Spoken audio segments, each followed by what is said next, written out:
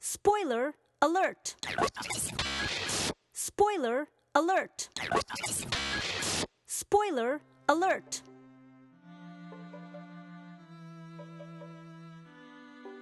Welcome to Living a Life Through Books, the podcast about everything bookish.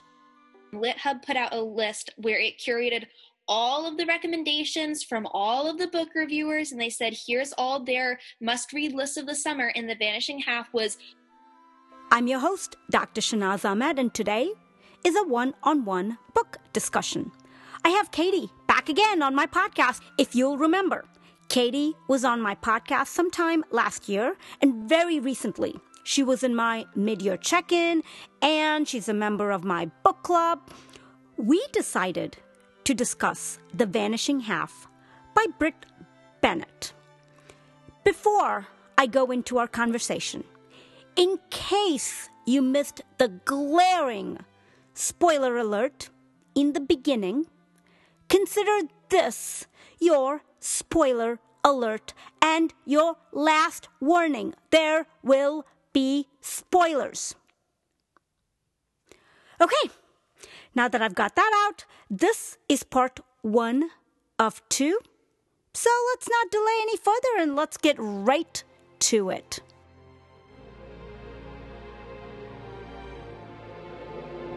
Katie, welcome back to my podcast. I feel like you live on my podcast now. Thanks. I really just need to put a little name sign on. I'm here too. Hello. You should. You seem like a permanent guest now. You know, it's like the Katie and Shanaz show. But today, we are talking... What are we talking today? You want to tell them? We're talking about The Vanishing Half by Brit Bennett, which we were both lucky enough to get Skip the Line copies of on the Libby app, which is the best thing ever. We should talk a little bit about Skip the Line, because there were some people on my page who hadn't heard of it before, and it is the best thing ever for getting new releases. Do you know I've done episodes about Skip the Line? Like, I have actually done episodes about how to get Skip the Lines, and I even did an episode on how to cheat Skip the Line and to renew a Skip the Line, which technically you cannot. That was so helpful, because that 7-day period is just sometimes not enough when you're like me and your holds are always completely full. Right. So yeah, just send them to my podcast. I don't know which episode though, but yeah, we got the book on Skip the Line, both of us. I don't know when the book was released. Do we know? It was recent. It was very recent, and it's the hottest book of the summer. LitHub put out a list where it curated all of the recommendations from all of the book reviewers, and they said, here's all their must-read lists of the summer, and The Vanishing Half was far and away the number one pick. It was on everybody's list. This is the book everybody is going to be talking about, which is why I was so fortunate to get it this early. But here's my question, and I'm just going to be blunt about it. Is everybody talking about this book now because of George Floyd and Black Lives Matter, or is this book standing on its own? If this book was released last year at the same time, would it have gotten the same hype, you think, as it did this year? I'm just throwing it out there. I'm just gonna ask the question. Well, I think from the summary, it has all of the pieces to a bestseller. When you say you've got this multi-generational family story, you've got some secret, you got some mystery, there's some twists, there's some turns, that's the sort of thing that sells. It reminds me of Little Fires Everywhere, where it starts off with a bang. There's a problem, there's the mothers, and then there's the children, and there's some conflict going on between the different branches, and you have to figure out why.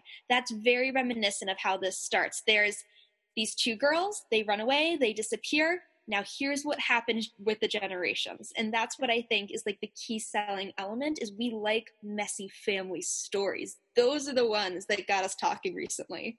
Right. And this is not just two teenagers that run away. They're twins. So you want to do a quick summary of the story, Katie, or what do you think? Why don't you do the summary of the story, and I'll add in if I feel you missed something. Yeah, so I feel like this is one where the summary in the back of the book does not do it justice. And I've heard other people saying the same thing, that just saying multi-generational messy family story is not enough. But to go into that, there are two girls, Desiree and Stella, and they're identical twins.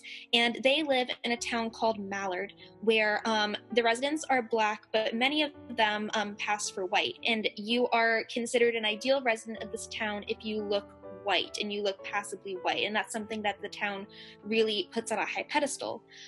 So these girls, their father died when they were very young in a very tragic way that haunts them, and they are no longer able to go to school because their mother's running out of money. So after going to work as a maid in a house, they decide this is not the life they want for themselves. They're going to go and make a new life in New Orleans. So as they're down there, they're working together until Stella disappears one day, and Desiree never hears from her. So Desiree makes her own path, goes to DC, she gets married, and has a daughter named Jude. Now, Desiree marries a man who is also Black, and their daughter looks Black. Now, again, we're remembering for reference, Desiree looks much more white than she does Black. Stella the same way. And the man Desiree marries, I think his name is Sam. Sam is not just Black, he's dark-skinned Black. So he's not even a light-skinned Black. It's very specific in the book that he's a dark-skinned Black, because this comes back later when Sam ends up being abusive to her, and Desiree goes back home, back to her mother. After she had run away, these twins had run away. Now Desiree, one of the twins, comes back home to her mother. And I think it said somewhere in the book where her mother said, what do you expect if you marry a Black man like that?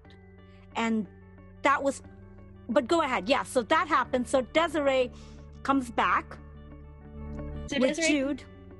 She comes back with her daughter, who again much more resembles her father, into a town that is filled with residents who are Black, but again appear white. So there is this difficulty of growing up for Jude as an outsider in a town where she's Black, but she's not the right kind of Black for her town.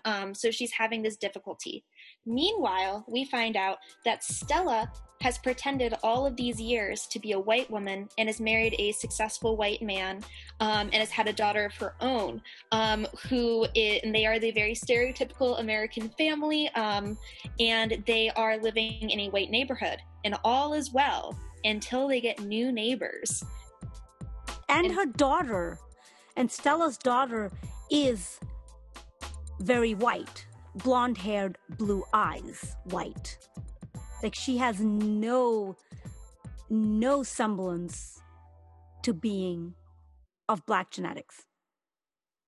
So Stella has this fear that she carries with her of being exposed, because when this book is taking place over the course of many years, beginning in the 50s and going up until the 80s. So at this time, racial segregation in neighborhoods is happening very prevalently. So Stella is terrified at this point of having a very young child of, if anyone were to find out that she's only pretending to be white, will her marriage end? Will she be able to stay with her daughter? Will she be able to even live in this neighborhood anymore? How will this affect her family? How will this affect her safety? Because again, thinking back to all the things going on at this time, they're living in California at this point in time. So really there's all these historical pressures. And we also are moving back and forth in time up into their daughter's teenage years, where we see Jude grow up. She leaves the town of Mallard because, again, it's confining. She's experiencing racism in her town. She's not fully accepted. She goes to California, where she meets Reese. And now Reese I'm going to, I know, but I'm going to go back to Stella, who's passing off as white, and you had said she got a new neighbor. Yes, that's important. Because the neighbor is Black. And Stella is in neighborhood meeting, deciding and discussing this new Black neighbor. How did this happen? How did our neighborhood even allow this? And all of that. And Stella is there in this neighborhood meeting. And she's also, of course, very worried about being discovered, because she's like, a Black person would know how Black I am. So this is where Stella has to make decisions of how is she going to act around her neighbor? How is she going to act around her white neighbors? How is she going to present herself and her past? How far is she going to lie in order to protect herself? And it's really an emotional stirring moment for her of what decisions is she going to make? What alliances is she going to make in order to protect herself and her family? So really a lot of very complex themes in this book. I don't want to give too many spoilers away if you haven't read it already. Well, we could do spoilers, because I'm going to say there is a spoiler alert in the beginning of this podcast. That's true. I'm just going to say there's a spoiler alert, because otherwise we can't really discuss it fully and really unravel that great end, or was it a great end? You know, that kind of thing. But anyway, so Desiree has Jude, her daughter, who goes to LA. Stella is also in California with her daughter, who's Kennedy, and they're teenagers or in their early 20s. And Jude meets Kennedy. So they're cousins. They're first cousins. They're meeting each other, but they have no idea that they're even related until Jude happens to see Kennedy's mom, who looks exactly like her mom, because obviously it's her mom's twin sister. Which is just really such a startling moment of these two worlds that should have come together far, far earlier in their lives. These girls were inseparable all in the beginning. They said, you know, they did everything together. They're identical. It was like when they were at the funeral for their father, the seamstress said making a dress was like making a dress for like one body with like the two dresses for one body or something like that, because they were so close to each other. So then for these girls who look nothing alike, who come from such different worlds, such different privilege, for Kennedy to come from, and then the ways that they interact with each other. Jude wanting to understand Kennedy's life, wanting to be able to meet her mother, to meet who her aunt is. She's working as an assistant in the theater. So she's the one who's fetching tea and putting her dress on for her and helping her with these things, again, in a lower position where they are equals. They're cousins. They're first cousins. They are equally genetics, but they aren't, again, seen as equals with each other or by society, which is really fascinating. Right. Looking at that. And at that point, when Jude was helping Kennedy, Jude didn't know 100% that she was her cousin. She was obsessed with Kennedy because she knew she'd seen Kennedy's mom once. And she was obsessed that, no, this is the person so she wants to get to know her better, to basically ID her aunt, to be like, I found my aunt. And so she gets obsessed with Kennedy, and this obsession leads Jude to actually discover that, yes, Kennedy's mom is her aunt, Stella. And, oh my gosh, what would you do if that happened? Jude, what she does, she has the guts to just go up to her aunt and say, what does she say? She's like, hi, are you so-and-so? Do you know Desiree? That's your sister. I'm her daughter. You're from Mallard. She's just like going off. And Stella, in a state of shock, runs away. I mean, can we blame her? Because we see all throughout the book, and I have complicated feelings about Stella. Don't get me wrong. I was telling you the whole time I was reading it, Stella needs to get redeemed for me at some point, and I don't think it ever really happened. But Stella in that moment, I think, is just such a human reaction of she's been lying for so many years. And some of the lies are selfish, but some of them are also, as a mother, she doesn't want to be taken away from her daughter. As a wife, she doesn't want to be separated from her husband. As a woman, she doesn't want to feel attacked in the way that her father was attacked. I know she doesn't, but she has always been lonely throughout the book. And even that Black neighbor, she befriends them. First, she befriends them out of guilt that she treated them poorly and used her white privilege now because she's considered white. But then she befriends her as a friend. And she really is missing this black connection. She's missing this black connection. So I would think, oh my God, you're my niece. Give me a hug. Please don't tell anyone about it. Give me a hug. Let's talk later. Well, for her, she was shocked because of the way she was raised in Mallard, and to have, because she was saying you cannot be Desiree's daughter because you look nothing like somebody from Mallard. Right. Which is so interesting, is her saying it as both a resident of Mallard as a black woman, but also as a white woman, as Stella the wife, you know, to have both of these identities at once saying you can't be my sister's daughter.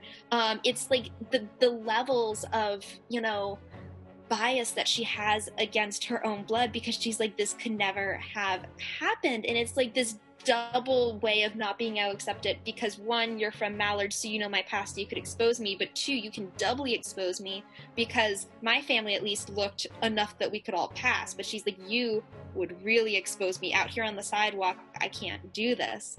But we also have to keep in mind that there was the time jump. We're no longer in the 50s. We're still not in a time of, you know, racial equality yet, but it's not as dangerous as it first was for her to be a black woman in society. Right. But so she feels like she can never own up to it, because she's like, well, then Kennedy will know I've been lying the whole time. My husband would know I'd been lying the whole time. So then is it worse for them to know the truth or to know that I'm a liar, you know?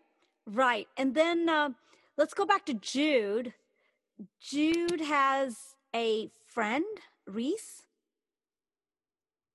Reese is, oh my gosh, that he is the most compelling character. I wanted nothing but good things in this world for Reese. He must be loved and protected. Tell me about Reese. Let's talk about Reese. I loved him. The minute they introduced him, Reese and Jude met her freshman year of college at a party. He was dressed up as a cowboy at a Halloween party, and she never felt desired or loved, and broke my poor heart, because in Mallard, all the boys made fun of her because they said, you know, she's too black for the town. They don't want it. She was only loved in secret by one of the boys, and her mother's boyfriend said, you know, this is not how a woman should be treated. You should not accept a man who only loves you in secret. And then in comes dreamy Reese, who at a party accepts her in public.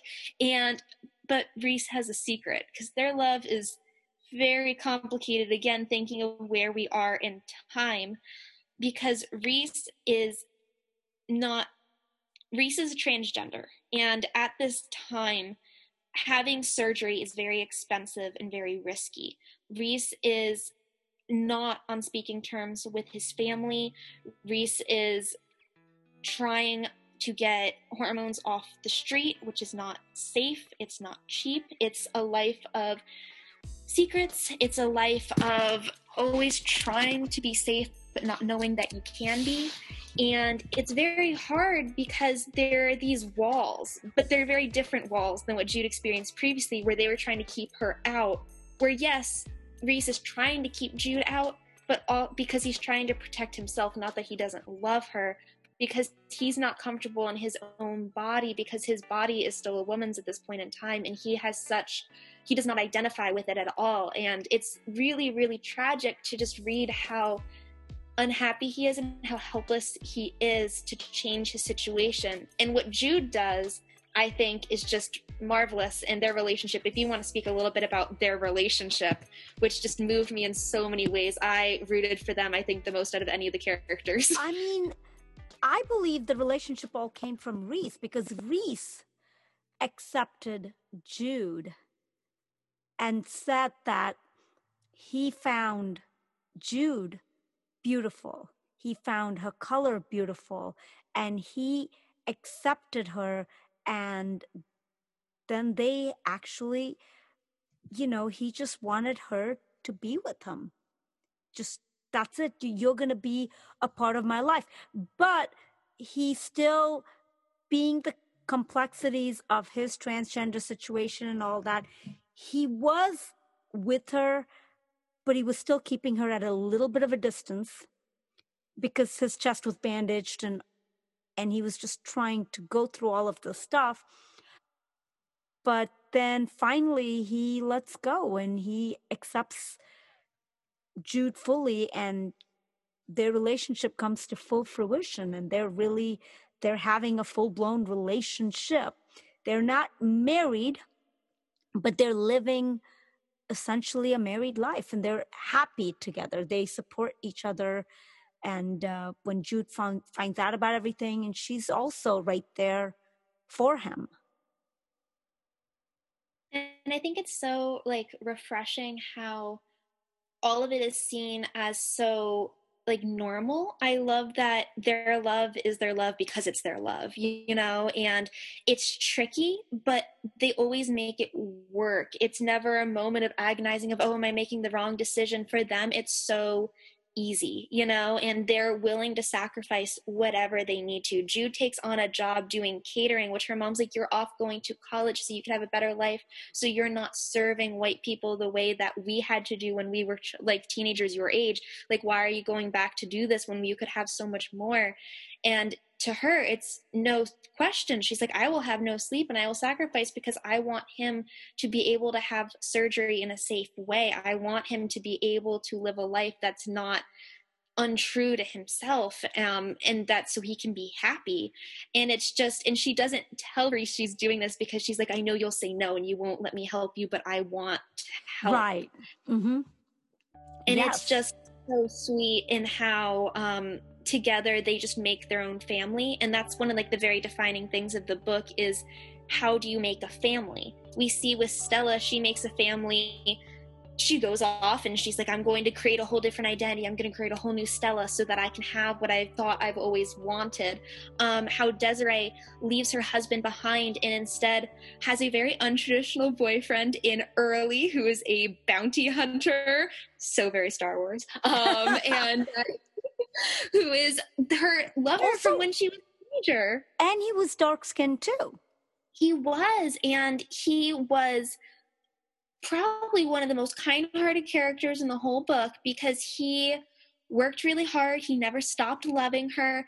And even though they would only see each other very sporadically throughout all of the years, he always came back home to her, and he saw her mother as his mother-in-law. And it's very interesting because Desiree and Stella's mother wants her daughters, of course, to be happy, and they want a traditional path set out for them. But Desiree is like, no, I'm not married to Early, but we're very happy in our arrangement, and we are our own little family this way. In the same way that Desiree's like, well, Jude, I want you to be happy. And she's like, well, Reese and I aren't married, but we're happy in our own way. And right. That's why that whole branch has so much success, because they don't need the traditional trappings of success and the American dream and all these things. They go, well, we're happy in our own way. And because they accept that happiness isn't going to be all the time, because they understand that things are going to be difficult and sometimes sacrifices have to be made, that Early is going to be gone a lot, that right. he is not one of the residents of Mallard, that they're probably not, that they don't ever have children together, but that's okay because he loves her and he accepts her and he supports her wholeheartedly and he thinks about her all the time and he's never going to hurt her. All he does in his life is protect her and make sure nothing bad will happen. Right. And the interesting thing with Early is Stella's mom, Stella's mom, did not like him in the beginning. Not at all, because it was, again, she had to work through her biases Right. To figure out, like, because they had never been exposed to anybody who was lighter, to someone who was darker skinned than they were. Yeah. Even though they had a Black identity, they were saying, well, you need to look exactly like us to fit in. Otherwise, we're going to have these assumptions about you, which was really interesting that we had in Desiree's first marriage, all the fears that her mother had instilled of her of, well, if you don't stay with somebody that looks like us and stay with the people of the town, here's what will happen to you. But then we see, well, that's why we can't, that's wrong, you know, and she's able to shatter this for her mother in the most personal way of saying, Early is basically your son-in-law. Look at all he does for you. And to me, it's heartbreaking that Early has to sacrifice all of those years to always come back and take care of her mother and make sure that she's well cared for, she's losing her memory, and that it's only at that point in time that's like, okay, I accept that this is the situation. It takes all of those years and all of those sacrifices and all of those examples and outpourings of love for her to be like, oh, okay, this is what this life is. And I was wrong. So the story goes on.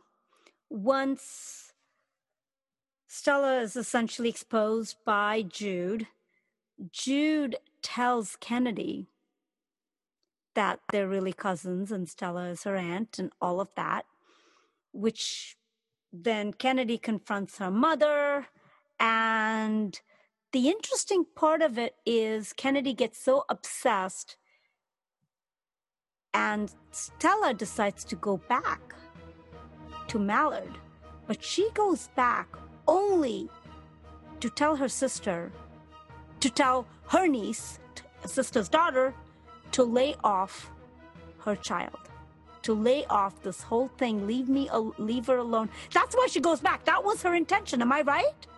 It was, and I was screaming in my head this whole time because I'm like, yes, Stella redemption, finally, because I was so horrified by Stella's choices because, again, I'm like, I understand you're human. I understand you're not perfect. I understand you're trying to protect yourself, but she encouraged racism in her daughter. She used language that was blatantly racist to her daughter to describe her neighbors, and then was surprised when her daughter repeated it again. She was against the neighbors moving in because they were Black. She did not speak well of them at all to the white neighbor. She was playing Peter in the Bible of, oh, I don't know them, I'll keep denying them, I don't hang out with them, why would you say that? And right. And she was hanging out every day because she just wanted that piece of acceptance where she could be herself, whatever herself was at that point, because where was real Stella and where was the Stella she invented, and when did those two Stellas become different, and but then her redemption, or wannabe redemption, or the readers want for redemption, she went to this town just to tell her sister to tell her daughter Jude to lay off her daughter, and then she just leaves her wedding ring, her expensive wedding ring there. With Early, which she was not going to do in the first place because she was going to leave without saying goodbye to anybody. It was only because Early woke up and said, I'll drive you into town, that this interaction happened. She wasn't going to leave the wedding ring on the table with a note. She explicitly said she was not going to say goodbye. And I'm like, no, we could have had a redemption arc. But she didn't say goodbye. She didn't, and because Early was not part of her story. Early is the part of Desiree and Jude's story because he was the one who came in as a husband and as a father, and he was the one who helped with their arc. She never knew Early in any of those contexts, so to say goodbye to him is nothing. She didn't hurt him. And even when she came back, she wasn't that close to Desiree kind of a thing. Did you feel that closeness with them? She just came back like they were complete strangers-ish. Because it had been well over 20 years at that point in time. And because it was so different, they were saying they used to be so much the same person. And again, they had different personalities then, but obviously because they're two different people, but the idea of if you grow up in two completely different cultures, if you grew up in two completely different circumstances with those 20 years gone by, having more time apart than you lived together, because they ran away as teenagers, now over 20 years went by, well, what happens? And we see it's not that Stella wants to come back. She doesn't want to come back. She never wanted to come back. She would not have come back if Jude hadn't interfered with all of this, which I have to give you props for Jude. You got to give props for Jude for pushing it. But to come back, I feel like also to her represents a fall of sorts, because home for her represents she could not get an education. Home for her represents violence, where her father, when she was very, very young, she witnessed him being lynched by a crowd of white men. For her, going home is not a safe place. She was the one who was she was abused by her boss when she was working as a servant in the household. And to her, going home is not safety. But for Desiree, she reclaims Mallard by bringing Jude back and says, this doesn't only have to be a place for me, this can be a place for you too.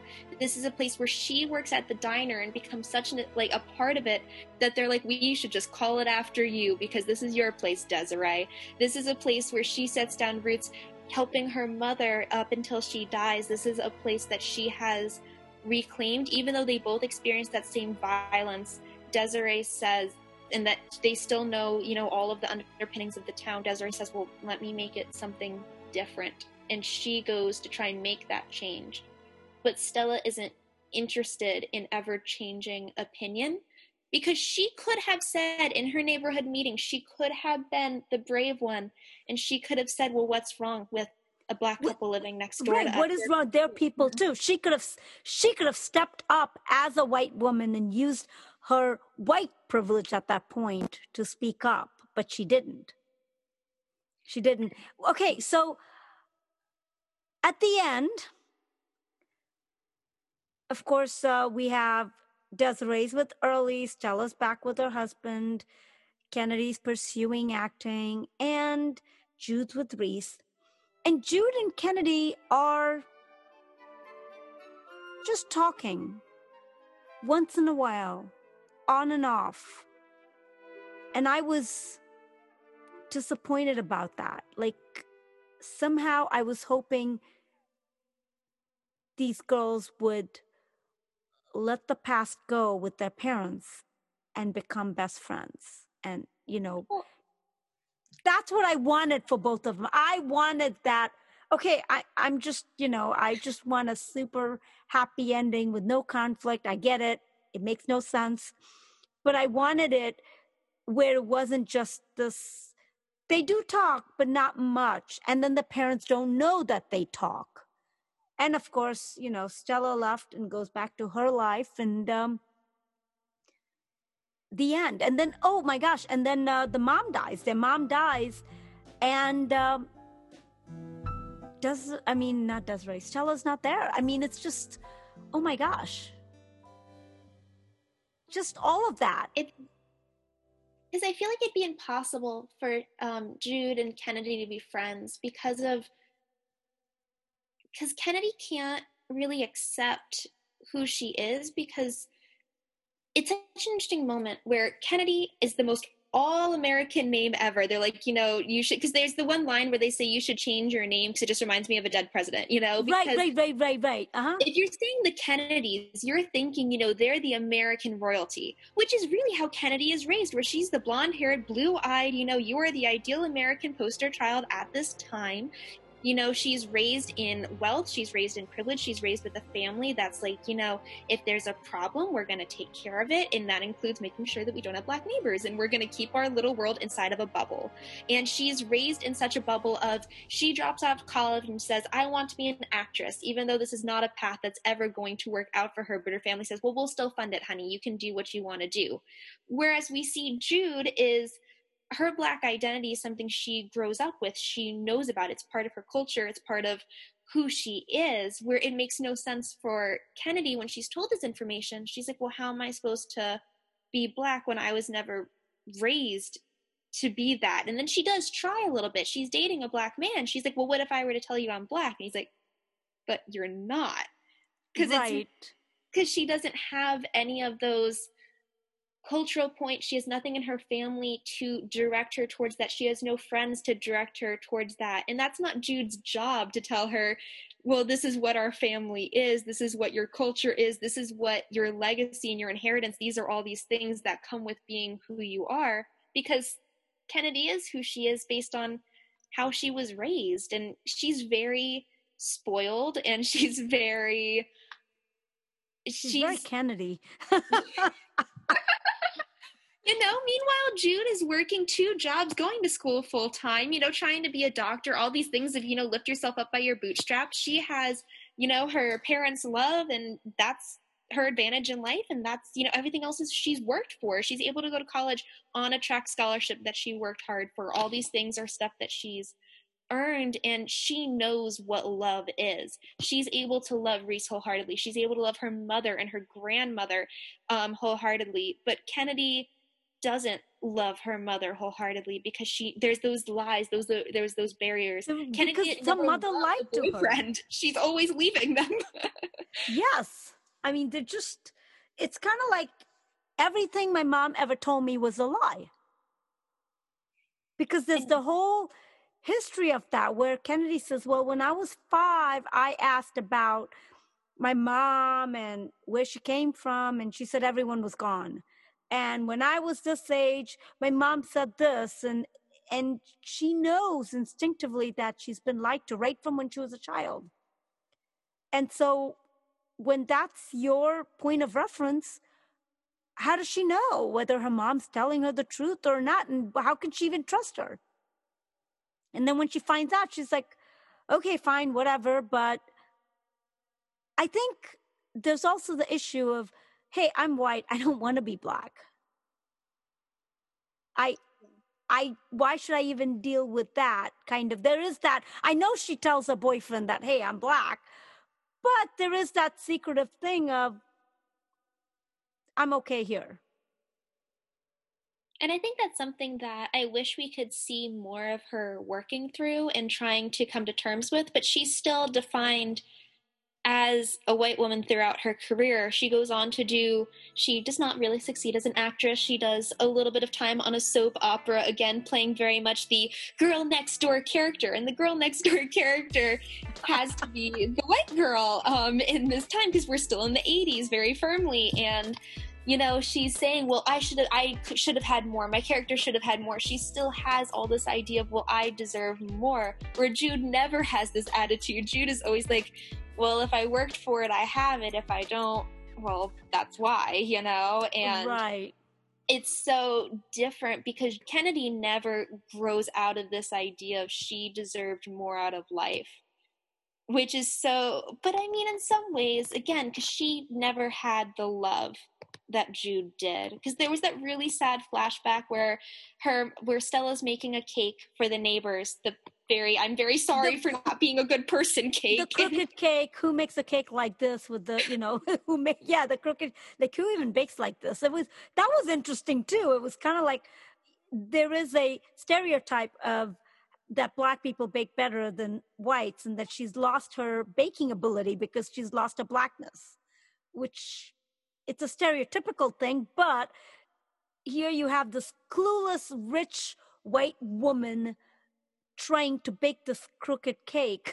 She wasn't trying to bake a crooked cake, but it ends up being something. And she's like, oh, I don't remember what comment the neighbor made, but it was funny. It was like, okay, you know, like, thank you. But then when poor little Kennedy is like, well, mommy, can I, you know, she wants to help. And she's like, well, no, why would, she always has these walls up of, you can't help me, because in her mind, well, nobody can help her. She's like, I have to be my own person. I did everything for myself. She can't even let her daughter into her life, because if she lets her get too close, she'll know who she is. And it's like, yes, you're Stella, you're her mother. Like, and it's so scary that for her to know who Stella is terrifying. So poor Kennedy is just so used to being refused her whole life. That I think, you know, she wants to be accepted, but if Kennedy, for example, were to go to Mallard, what would happen for her there? And that's it for this episode. Some housekeeping notes that I will also add to my show notes. You can reach Katie on Instagram. Her handle is _Katie.reads. That's _KATIE.reads. You can reach me through Instagram or Facebook on Living a Life Through Books, or you can email me at livingalifethroughbooks@gmail.com. Would love to hear from you. As always, please share this podcast with your family and friends, and share it on your social media pages. I thank you. If you loved this episode or any of my previous episodes, please consider writing me a review on Apple Podcasts. Or here's the link to write me a review. Go to www.ratethispodcast.com/Living a Life Through Books. The opening and closing music to this and all my previous episodes was composed by my husband, Brad Slavic. I'm Dr. Shanaz Ahmed with Living a Life Through Books, signing off. Remember to water the seeds within you. It's time.